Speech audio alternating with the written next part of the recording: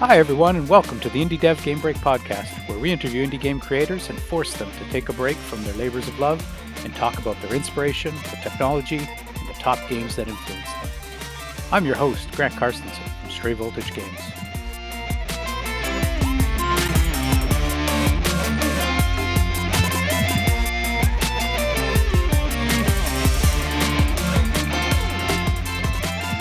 Our guest today is Mike Wills. Mike is a solo indie developer with Enfenyx Games and headquartered in the lovely Annapolis Valley in Nova Scotia, Canada. Enfenyx creates 2D and 3D games for the PC and has several titles under their belt, including Devastation, Annihilate the Alien Race, and its 3D sequel, Devastation 2, Repatriation. Both are available on Steam. Mike's current project is Vervias, a first-person horror shooter. And if the soundtracks and style of Mike's games don't speak for themselves, he's also a cyberpunk and synthwave dubstep fan. Mike, welcome to the Indie Dev Game Break podcast. It's great to have you here today. Thank you. It's a pleasure being here. Yeah, so let's get started. So, Mike, let's start with what drew you to becoming an indie game developer.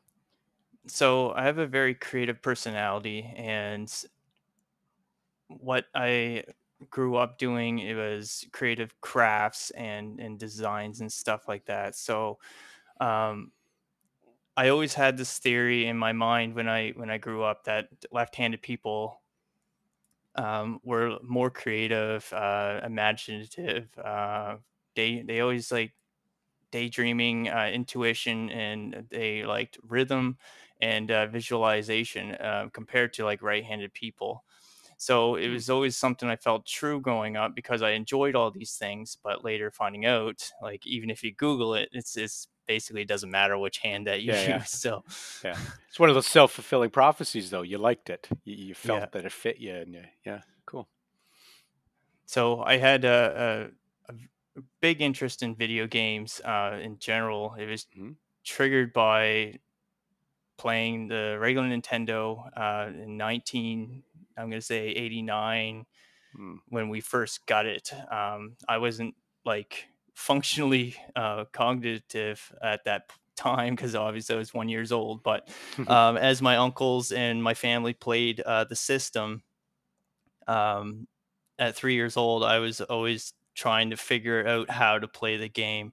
Yep. So it always inspired me as I grew up because I used to play like Tasmanian Devil and stuff on the Sega Genesis as well. But when I was early in school, I'm going to say like grade one, Mm-hmm. I was inspired to make a fake laptop out of a Cheerios cereal box. Because my grandparents always had a computer, and my grandmother used it for her business. And this computer ran the Windows 95 software. So there was a couple games on it that were free, like Lion King.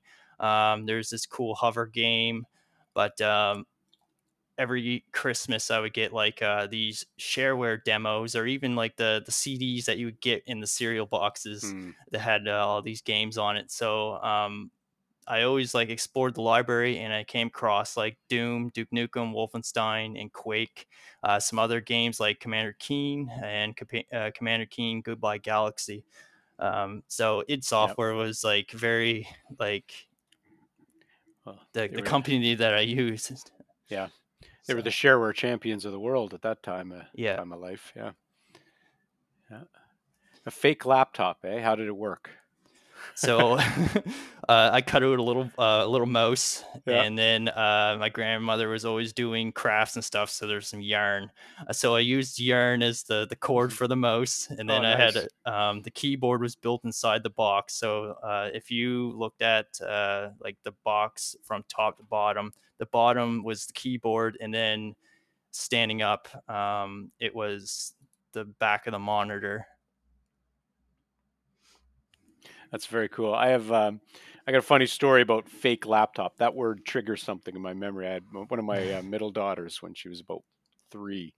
She kind of had a fake laptop thing. I can't remember what it was. She didn't make it. It was nowhere near as complex as yours. It was more like she wrote on a piece of paper and I think found an old keyboard and that was her.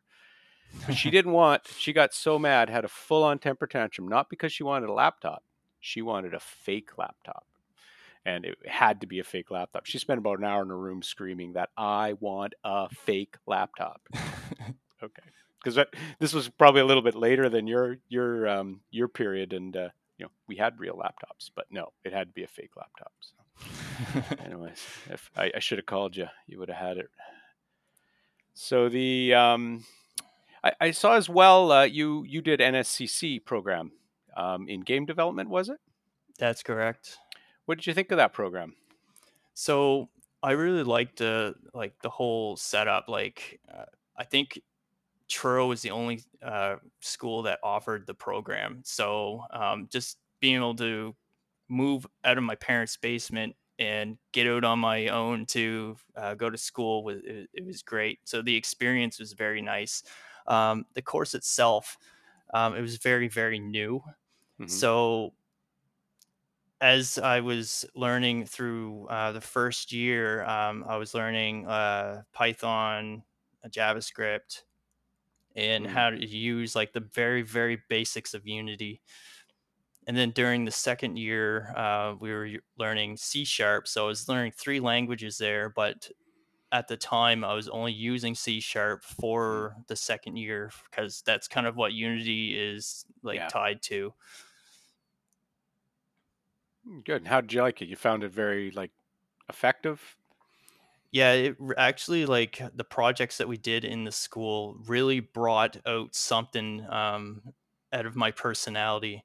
So when I started making these games, I got more and more inspired. Like, oh, how do you make the time on the UI screen, and how do you count down the seconds, and how do you clamp Hmm. this uh, to zero, and just like doing different things and mechanics really brought an excitement to me. Yeah. Yeah, and imagine with a program like that, especially when you're new to developing and you're new to this stuff in general, getting to see make working things, right? Getting to see the end result, and was probably motivating compared to Exactly. doing a Yeah. school project with a sort algorithm like I did in comp sci. Yeah. I know we had one project that we were doing, and I was like, I want to build a first person shooter. And it's like, obviously, I really like Doom. So, Hmm. this project, I stayed up all night. Literally, I stayed up all night working Yeah. on this because it was due the next day and I had to get it done.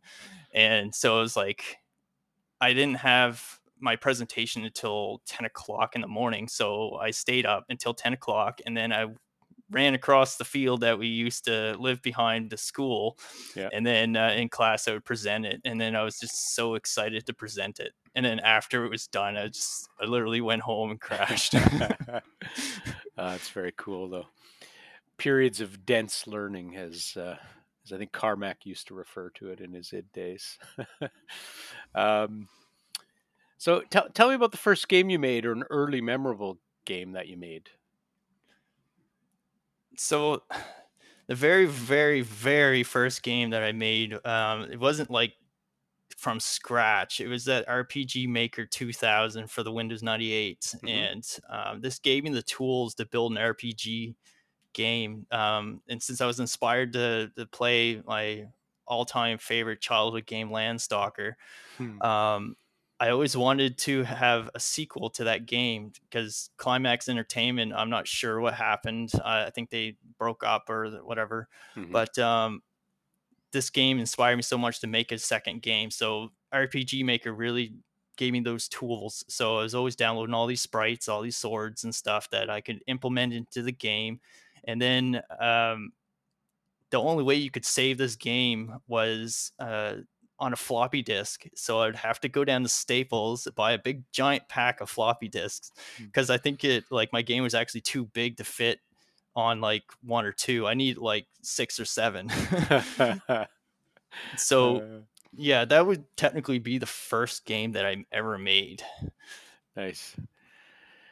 Yeah, I one of my early games was, and I tended to make it on almost every system I got to, was Bard's Tale, an old school RPG, and I found every computer that I got over the years, I'd build kind of the very basics of it, and be like, oh, it's so exciting, and then eventually I moved on to other things. But yeah, building sequels was a common thing I think early in. in indie careers. Yeah. Just some. It's because gives you the formula to go out and build. And I don't know about yourself. Myself, I'm a developer, and as much as I like making games, I still think deep down I like half working on the game engine more than the actual game. But so, anyway, very cool. So Landstalker 2.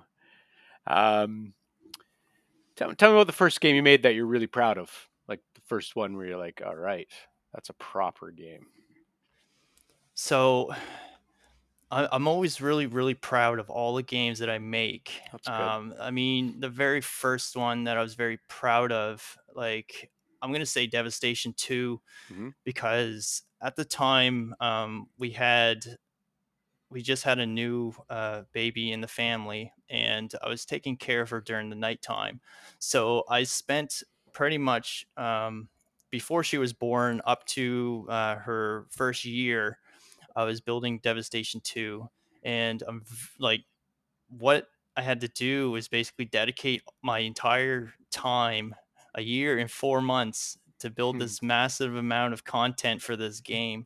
So I was building videos and music and doing the level designs in Photoshop 3D and Pro Wow. Builder asset in Unity that I used to create the enemies and the weapons. And I actually exported these 3D models into After Effects and then created 3D, 2D images for the game. So it was a lot of work. I'm just super proud of that. I was able to create something that large, Hmm. and actually be able to release it at the same time. With a baby sitting beside you the whole time. Yeah. Hopefully she or he was a decent sleeper. I was very quiet. That's good. That's right. Yeah. Oh, that's exciting. I played the first Devastation there. I got through it. I managed to win it. I don't know if my score is anything to write home about, but I quite enjoy those shmup bullet hell games at Yeah. times. Yeah. So I haven't played the second one yet, though. So it now the second one is is it a like a 3D game? Yeah, it's It looks like it. 3D. So I basically took Devastation 1 Yeah. and turned it into 3D. So the difference in work was a complete, Wow. like, massive amount. Like, so Yeah. you got a 2D images and code for the Yeah. first one. That's it. But the third one is like code, 2D images, and 3D modeling. So it's like Hmm. it's way bigger. Wait, is it a lot of like the same art? Just you built models and managed to repurpose it, or do you have to do pretty much everything kind of from scratch? Well, I built the models and then use those models as images or icons. So I built like Okay. a missile Yeah. and then export actually, no, I screenshot it. I would screenshot it, like a close up Hmm. version of it, and then basically Photoshop it, give it some cool little textures. Yeah. So you did all the art though in those games Yeah, yourself. Yeah. yeah, Oh, amazing. Well done. Um, d- I'm curious on your journey into kind of that bullet hell, because definitely Devastation One that I played, clear like bullet hell. There's I don't know how many bullets on the screen at any one time, but a lot. And you have your ship has that little hitbox in the middle, right? yeah. Um, what research did you do as you kind of dug into that? Because there's a lot of math behind building a proper bullet hell game. It's not simple. So I did have some help because at NSCC became friends with the actual instructor of the program. So Hmm. he originally built a shmup that was called Score Rush, Oh and yeah, I went to HalCon like before the pandemic, and he had his game up for showcase or play test, and we were playing it like crazy. yeah. I was like, during that time at HalCon, I built this game called Treasure Quest. It's like a basically Landstalker 2, but in Unity this time. So, um, Second time around. yeah, second time around with the actual real stuff. Yeah, So, I got really inspired to build his game or a game like his, but in my own yeah. image. So that's where I got the mechanics of Devastation 1 was from his game. Oh, very cool. Yeah, I had a little obsession with bullet hell briefly myself. I found a really interesting article online. It was I think his name's Andrew Fan, and he wrote this whole article breaking down the math and the patterns on. He called it. I think danmaku is the Japanese term for it. I'm probably completely Alberta butchering that Japanese word, but basically means, hail of bullets, bullet hell is what it Yeah. means. But he did this whole thing that I used, and it was like the internet's so amazing. I mean, I don't know. When I was a kid making games on the old computer, you had your one book and your compute magazine, and you and whatever games you had, and that was it. But this thing painted all the math. I found that really helpful. Um, I was did you? trying to Yep. Go ahead. Sorry, I was trying to inspire my friend to build another shoot 'em Yeah. up game, Yeah. and where you mentioned like the Japanese name of say bullet hell, um, we came up with the name, let's say like multiply. So it's like Oh yeah. everything is a multiplier, like Yeah. how many ships is on the screen, how many bullets on the screen, stuff like that. And then we Yeah. came up with the name like Kakaru. So Oh yeah. it's like that's a really cool name for a shmup.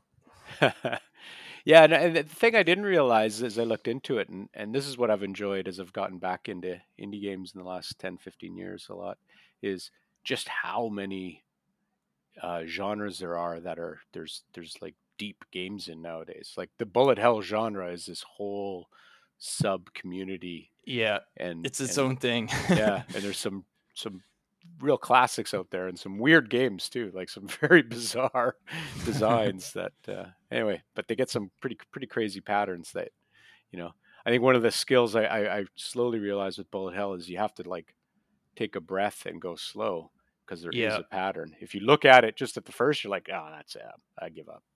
But then you find out there's these little patterns, and yeah, they're interesting. Anyway, very cool. Anyway, I really enjoyed that Devastation game. So I recommend our listeners, if any of them like Bullet Hell, some good games there between those first two for sure. I had a lot of fun with it.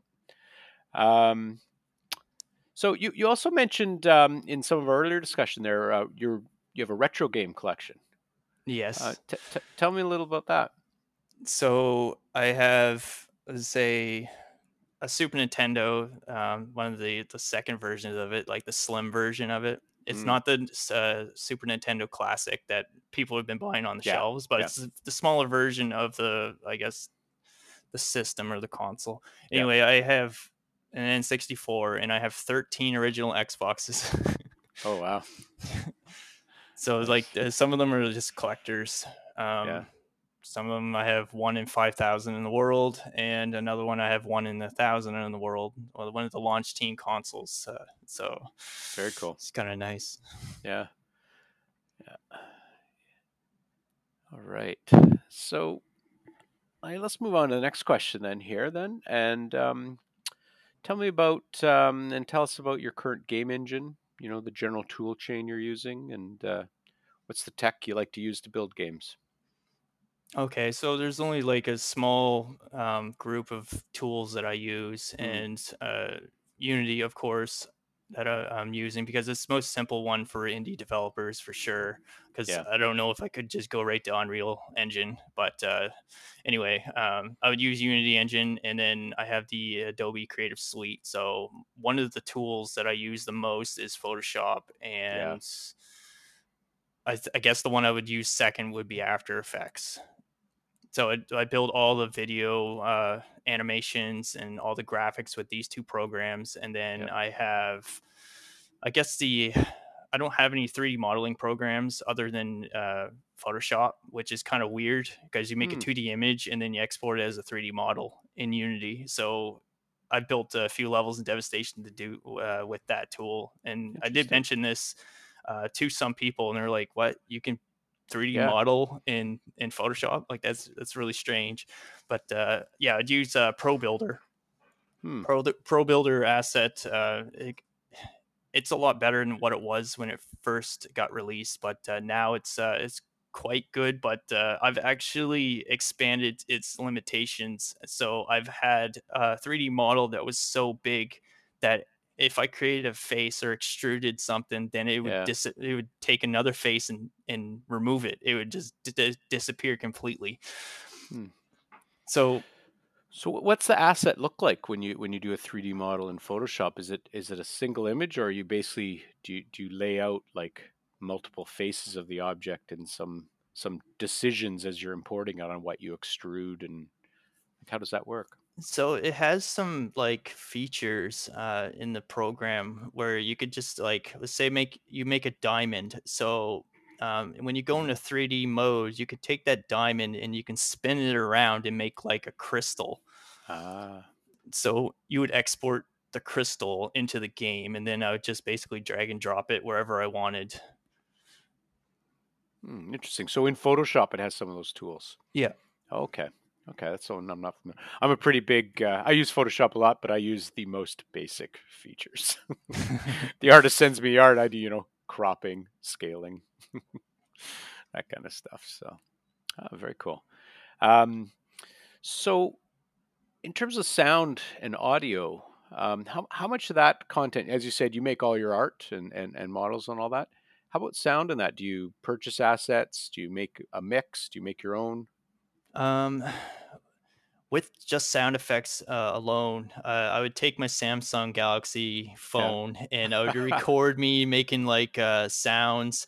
I know in Vervias, I have an elevator that goes up and down, so I need sounds for this elevator. So what I did was I went into my bathroom and I recorded the sound of me opening up the dryer, um, Oh like yeah. for your clothes, Yeah. and then I would shut the dryer, and then I get that sound, and then I'd turn the dryer on, and then get the machine sound.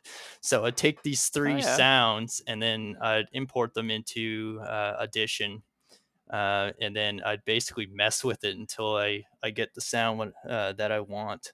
Nice. That's very cool. Super creative for sure. How about on the music side? Do you compose yourself, or do you buy assets for that? So I've been using this program called Magic's Music Maker. Hmm. I'm quite disappointed in it because the newer one has so many bugs in the software that it's really hard to make a song now. But the 2014 version of it, I was able to basically take different instruments and then I could key point them in like Hmm. into a I can't remember what it's called, um, like a bar. So like a bar of 8 slots, then Yep. you'd put say like four. I don't know how to explain it, but yeah, I just use Magic Music Maker Hmm. in. So, like the music for Devastation One that I played, it had quite the soundtrack. Very intense. Did you essentially create that music, compose that music yourself using Yeah. Magic Maker? Oh, that's very Some cool. of it, most of it was my own Yeah. keys, but some of it that I added, like the drums and the bass and stuff like that, was just sound loops that were Yeah. implemented into the program itself. Nice. So you kind of assembled some bits that sounded good, got the thing, wrote some of the stuff, and put Yeah. it all together with Magic Maker. Very cool. Yeah. Well, it fits the game really well. Um, I enjoyed it. So okay, let's talk about your current game project for Vias. How'd you arrive at the idea? Tell us a bit about that, and then tell us a bit about the game and plans for it. So this game was inspired um, basically from that Doom prototype that I was talking about in Oh yeah, NSCC. I stayed up yeah, all night. So this game, I called it Hellfire, and it was like I wanted to build an actual first person shooter that was like actually legit, that I could do. So I was mainly inspired by Quake and Doom and Duke Nukem and stuff like that. So I kind of took the yep. mechanics of each like pieces of those games, and I decided to make a game more towards the Quake because I liked Quake's atmosphere, and Quake One was more like, say, scary, or like it had more like raw gameplay than I'd say the other Quakes, like Quake 2 and Quake 3, I guess Arena or whatever it was called. Hmm. Um, they're like two separate different games compared to the first game. So it was like I always wanted like Quake 5, and I wanted them to go back to the roots of the first Quake and Yeah. have that whole atmosphere. So once again, I'm getting tired of the developers not making it. So I Yeah. decided to make Vervias based on Quake. Nice.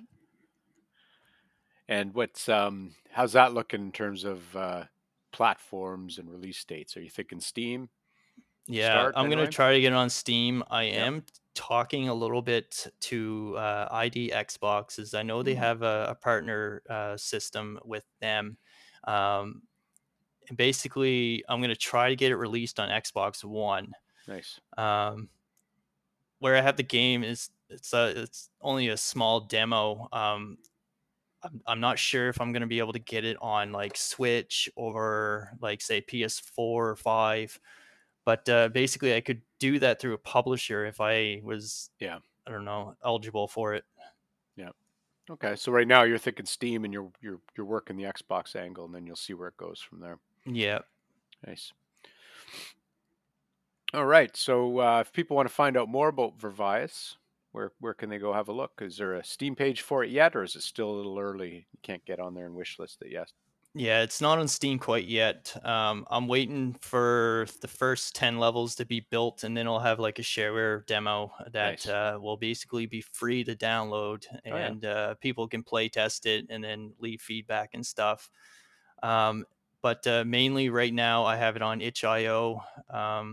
I was even leaving dev logs on there that you could see what was changed in the game, any problems that were in previous builds that I fixed in the newer ones. I did have a demo on itch.io to download, but I kind of removed it because more of the game is being developed, and I don't want people to see Hmm. everything in the Yeah. game.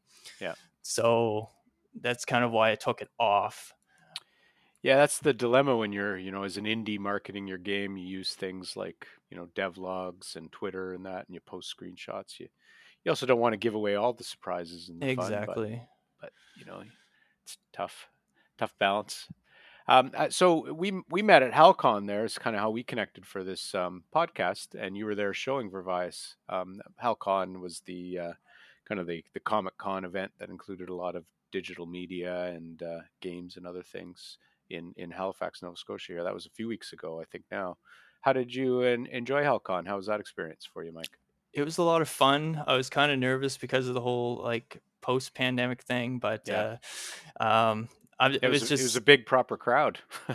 yeah, yeah. Yeah, It was very very busy like it used to be like two yeah, years ago. So I'm glad that like things didn't change. But like I was kind of sponsoring the NSCC booth as well as my game at that event. So right. um, with Vervias being showcased at the ISNS booth.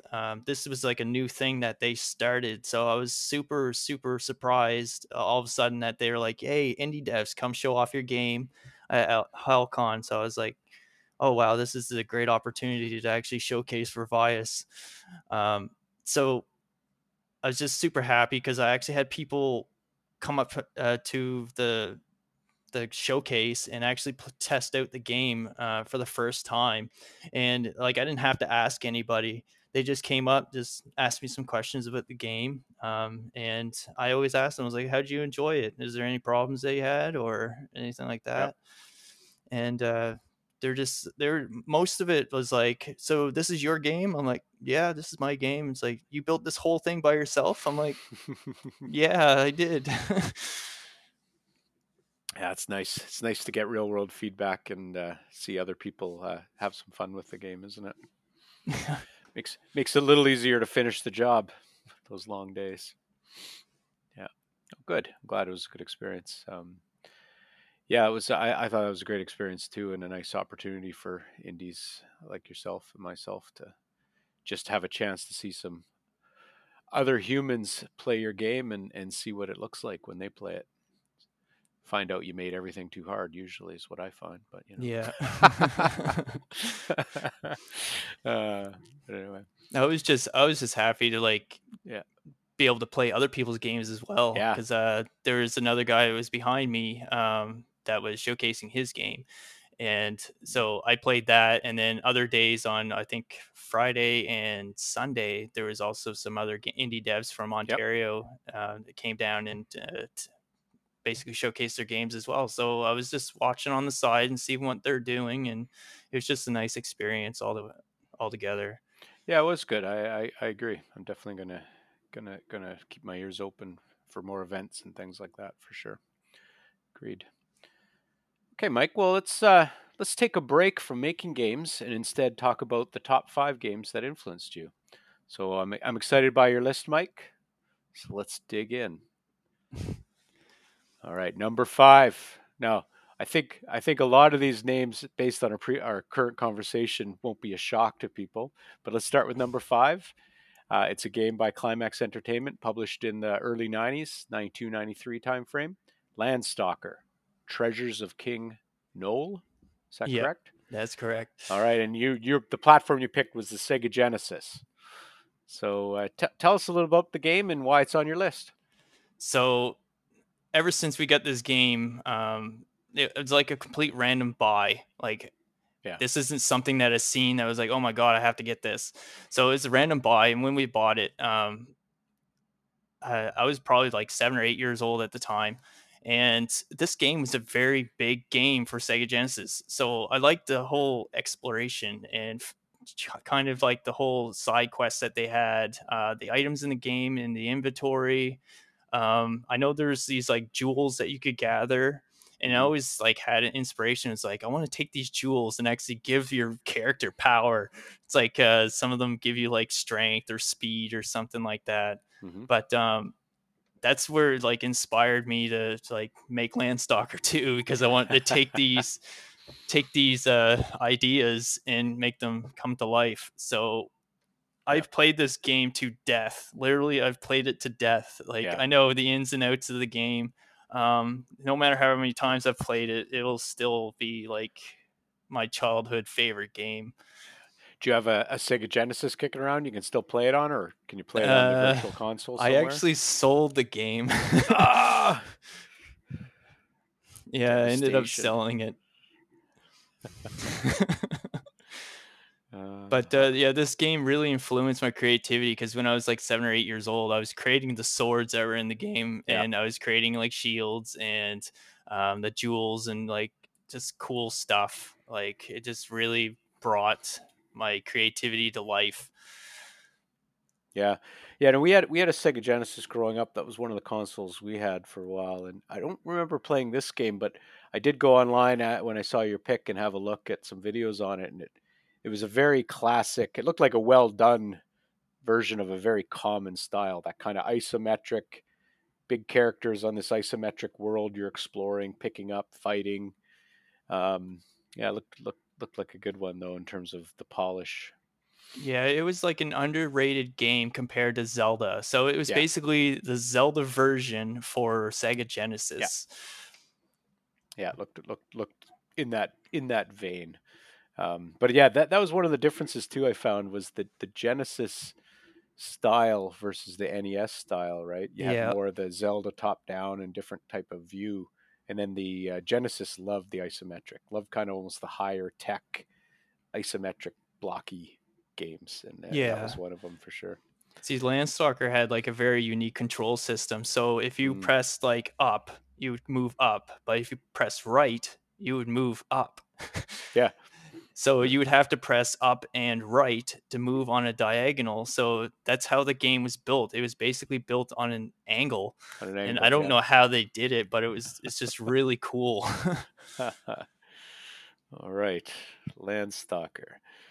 So number 4, and this is one we've talked about a little bit already here. It was published in 2016 for the PS4. Is that correct? By Zona Games. That's correct.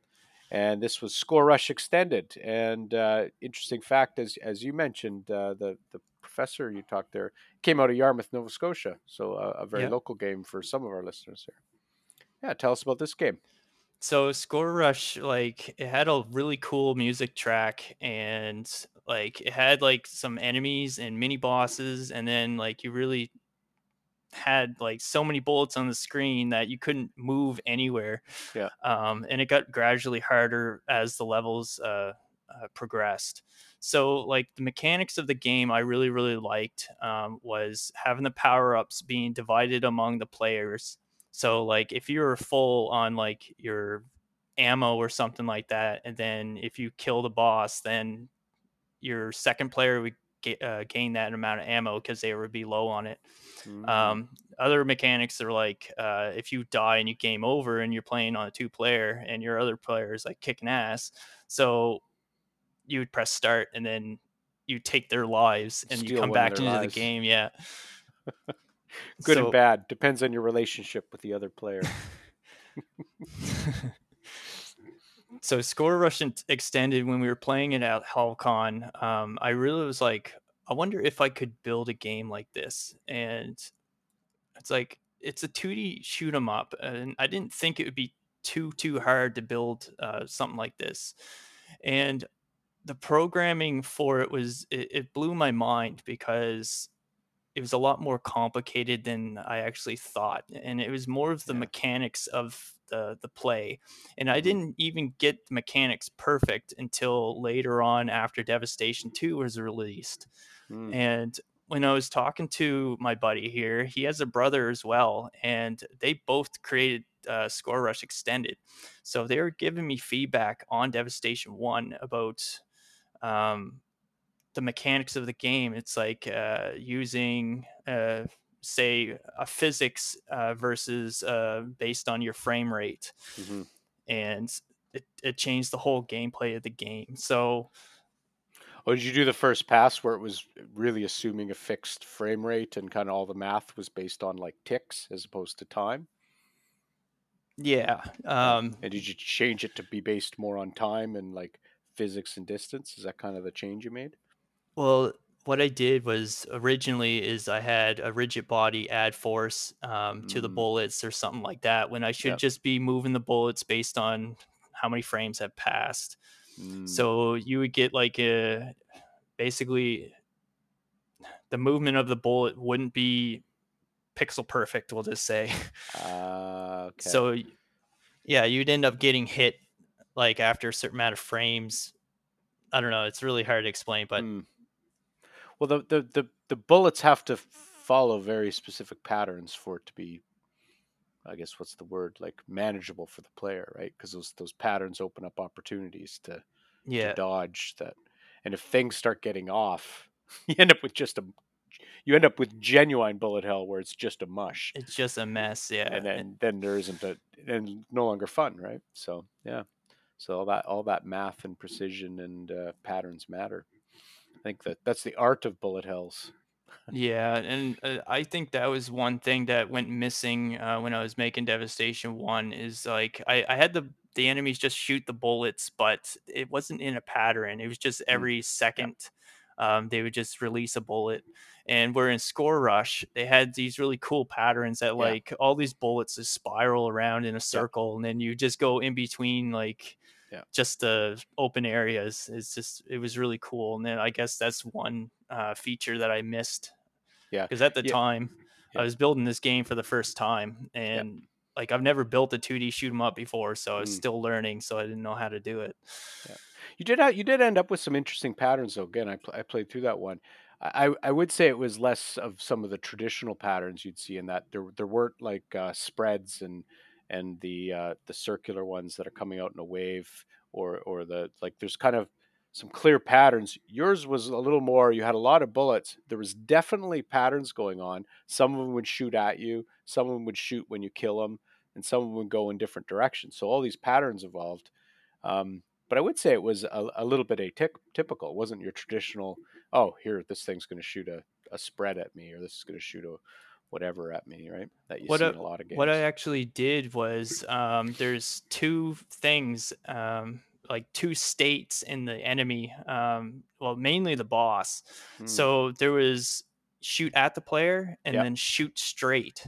So Ah. for if you shot the boss and you brought down its health to like a certain amount, then it would switch its state. So it would shoot Ah. at the player, but if you started beating it again, it'd switch it by shooting straight. So it would catch the player off guard completely. Right.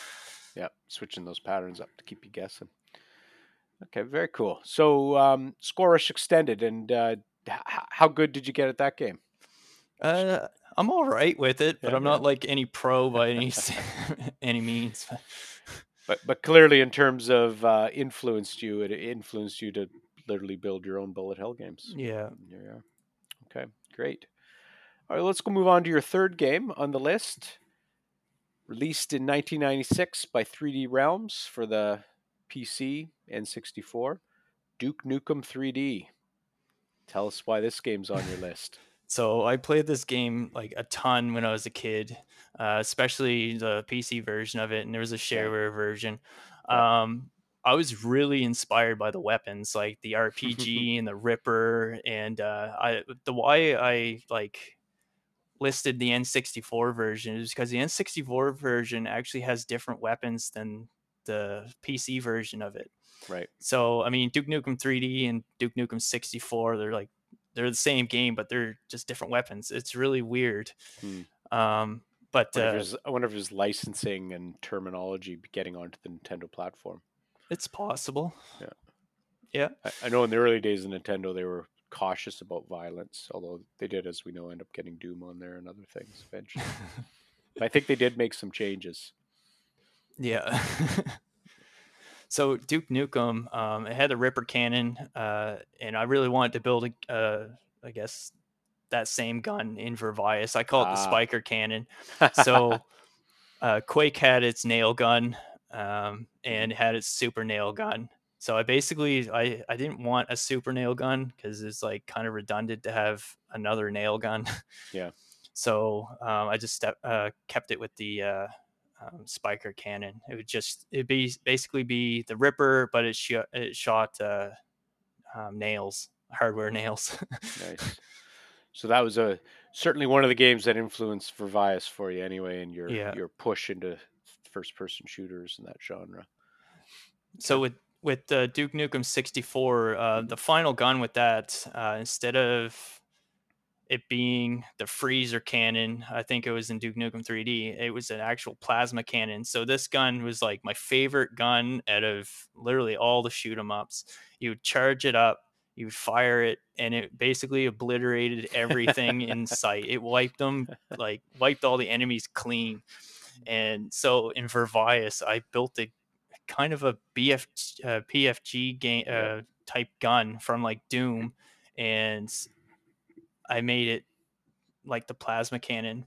Mm. So you charge it up, it shoot this big ball of energy that's like compressed, and then when it would like basically touch anything, it would ignite this explosion. It would like freeze up your screen, and it would just kill everything in sight. So it's like I just really like that mechanic. So you like the what do the kids say? OP weapons. Yeah, the OP weapons. uh, nice. All right, let's move on to your second game, Mike. Similar vein. This is a newer version, developed by id Software, published by Bethesda in 2016. PC, Xbox One. Doom Eternal. Tell us why this game's on your list and how it influenced you, Mike. So Doom Eternal is basically the first person shooter I've always wanted. Like has everything I need in a first person shooter. So you got all your demonic enemies, you got your big guns, and then you have like a really nice UI menu, and the levels are not overly dynamic and they're linear, so you can just Mm-hmm. go through and kill everything. It's just like I really like the fast gameplay, the gore, and just being able to kick ass basically. Visceral. Yeah. Visceral and not a maze game. It's, you can get through the level without having to take notes. It's more about the gameplay and the speed and the visceral. Yeah. Yeah. And like the harder the difficulty, the harder you got to play. Yeah. So the faster you got to be, the more quick and precise you have to be with your aiming, and like you got to know all the secrets and all the where all the ammo boxes are and stuff like that. So Mm-hmm. this is where it's like inspired me to build in Vervias, is trying to have that balance. I really Mm-hmm. really want to have that balance in the game. Yeah. Yeah, it was interesting. I'm not myself. I don't play a ton of first-person shooters. I just play a few. A few in my family play a lot, and I tend to watch. I do really. There's a book called Masters of Doom. Did you ever read that, Mike? No, I haven't. Be worth a Google. You like it a lot. It was who's wrote it? David Kushner. It's it's written by a writer, but it's a biography on id Software, kind of their origins all Okay. through up right up until Carmack basically kind of left and got into rockets there and Armadillo Aerospace and that. Anyway, really interesting read if you're into the video game scene and watching the craziness that was id Software in the day and that whole general industry. But one of the things that jumped out at me when you spoke of that was there's in the writing you can see their focus on level design, and it was a very conscious decision by a lot of them. It did that focus more on speed, focus on that visceral gameplay. They cut features out of Doom because it slowed down the game. They cut features out of Wolfenstein because it slowed down the game. Yeah. So that was exactly what they're shooting for, was that gameplay that I think you talked about there. Because yeah, so anyway, very We interesting. were limited to our hardware back in the 90s, Yeah, so yeah. like having people had to basically optimize every single thing in order to Oh make yeah, the and that's why Doom is portable on like every system. yeah. Yeah, one of my favorite parts from that book too was when Romero left did there, or was they parted ways, and he had his big studio in Dallas, and he was building his game. He planned to upgrade the game they're working on to the new Quake engine, and then when the Quake engine came out, he was like, "Uh oh," because it wasn't like an upgrade, just everything was redone and optimized differently, and he's like, "Oh man," because you're right, everything just hit like the hardware. It wasn't standard back then. You were Yeah. optimizing at a pretty granular level. Yeah, very interesting. Well, let's move on to your first game. Another id Software, certainly one of their next to Doom, one of their other biggest games of all time, I'm sure. id Software's 1996 Quake for PC. So tell us why this game topped your list, Mike. So this is another one that I've grown up with, just like Landstalker. I played this more than anything, and it was Yeah. always a shareware demo. Um, this one really like inspired me about the whole exploration as well as like fast gameplay Mm, like the Doom. Some of the weapons I always like typed in like the command console, and then you type in like codes or whatever, and you get all the guns and the weapons, and then you just fly through the levels as fast as you can. yeah. So Yeah. it's just super fun to do stuff like that. But like just the overall level design and the way Quake was built is it's amazing. Like some of it's just very simple level design, but it really impacts how you play the game. Mm, And the monsters in this game really made a difference because like you got your weak ones that can do some relative damage, and then you got these stronger enemies that basically have like grenade launchers and stuff, and then you got these other like beasts and creatures that like they shoot like acid or like lightning from your hands. Like it's just so cool. So the dark and eerie mm, atmosphere that Quake has is like it didn't really need music. You had this like the moaning of zombies in the background. You could hear the lava bubble and the water, and just like the whole atmospheric ambient sounds. It was just yeah. it just made the game. And it was Nine Inch Nails did the soundtrack for Quake, was it not? Yeah, Yeah. So you had that on top of it, even if you didn't need the sound when you did have the music on. It was pretty intense music. I think at the time, like I couldn't get the music working, so I still played the game Oh as yeah, it was. So yeah, nice. So how do you think Quake, in terms of being a game you played, a game that you really enjoyed and liked those aspects about it, how do you think it influenced you in terms of working on Vervias and other games you're thinking of building? What would be so its main influence if you had to take one from it? so Quake, like the mechanics of how it's designed is it really had to make me think on Mm, how to build Vervias. And I kind of see it as like almost walking in the shoes of John Romero and John Carmack as they built Quake. It's like the impact that you get from blasting an enemy like in your face, or like how much Yeah. damage it did, how fast the elevators have to move when you go on them, um, and just like trying to learn how to get the player to swim, just like in Quake. It was very, very difficult. Mm, And the actual like the enemy design of like it's very, very simple, and yeah. it looks simple in Quake, but like the actual AI design and code was it's so much harder. I'm gonna say that's probably the hardest thing that I had to do in Vervias was the actual enemy design and the AI programming. So you're really using it as a little bit of a It's a guide, yeah, a master class in some level design and enemy design and AI, like really taking what worked in Quake and trying to bring it to Vervias as pretty much. yeah, yeah. Oh, it makes sense. I mean, it's both the highest, what's it called, the highest imitation, the highest form of flattery, as well as, I mean, you got to build on what's worked in the past. You look at game design and game theory now, you got 30, 40 years of history of learning what makes a game fun, learning what's rewarding to a player, right? It's Exactly. important not to ignore those lessons. Yeah. Nice. Well, good list. Definitely a 90s, early 2000s list. Yeah. I think most of my guests' lists date themselves as to their formative years playing video games, but just like with music. But that's great. Um,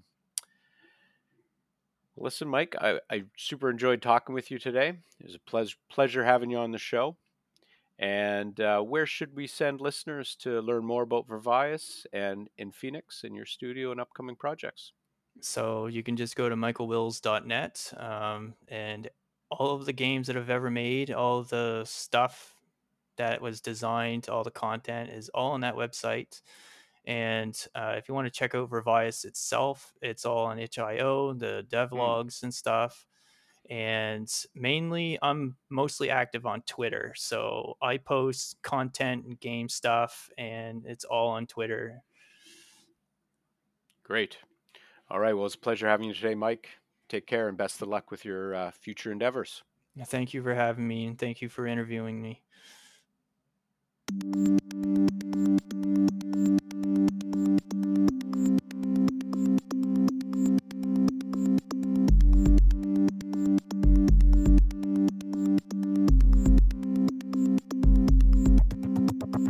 Thanks for listening to today's episode of the Indie Dev Game Break podcast, where we interview indie game creators on their inspiration, technology, and the top games that influence them. The Indie Dev Game Break podcast is hosted by Grant Karstensen with Stray Voltage Games. Music provided by Village Sound from Nova Scotia, Canada. Art and graphic design by Chad Boutlier.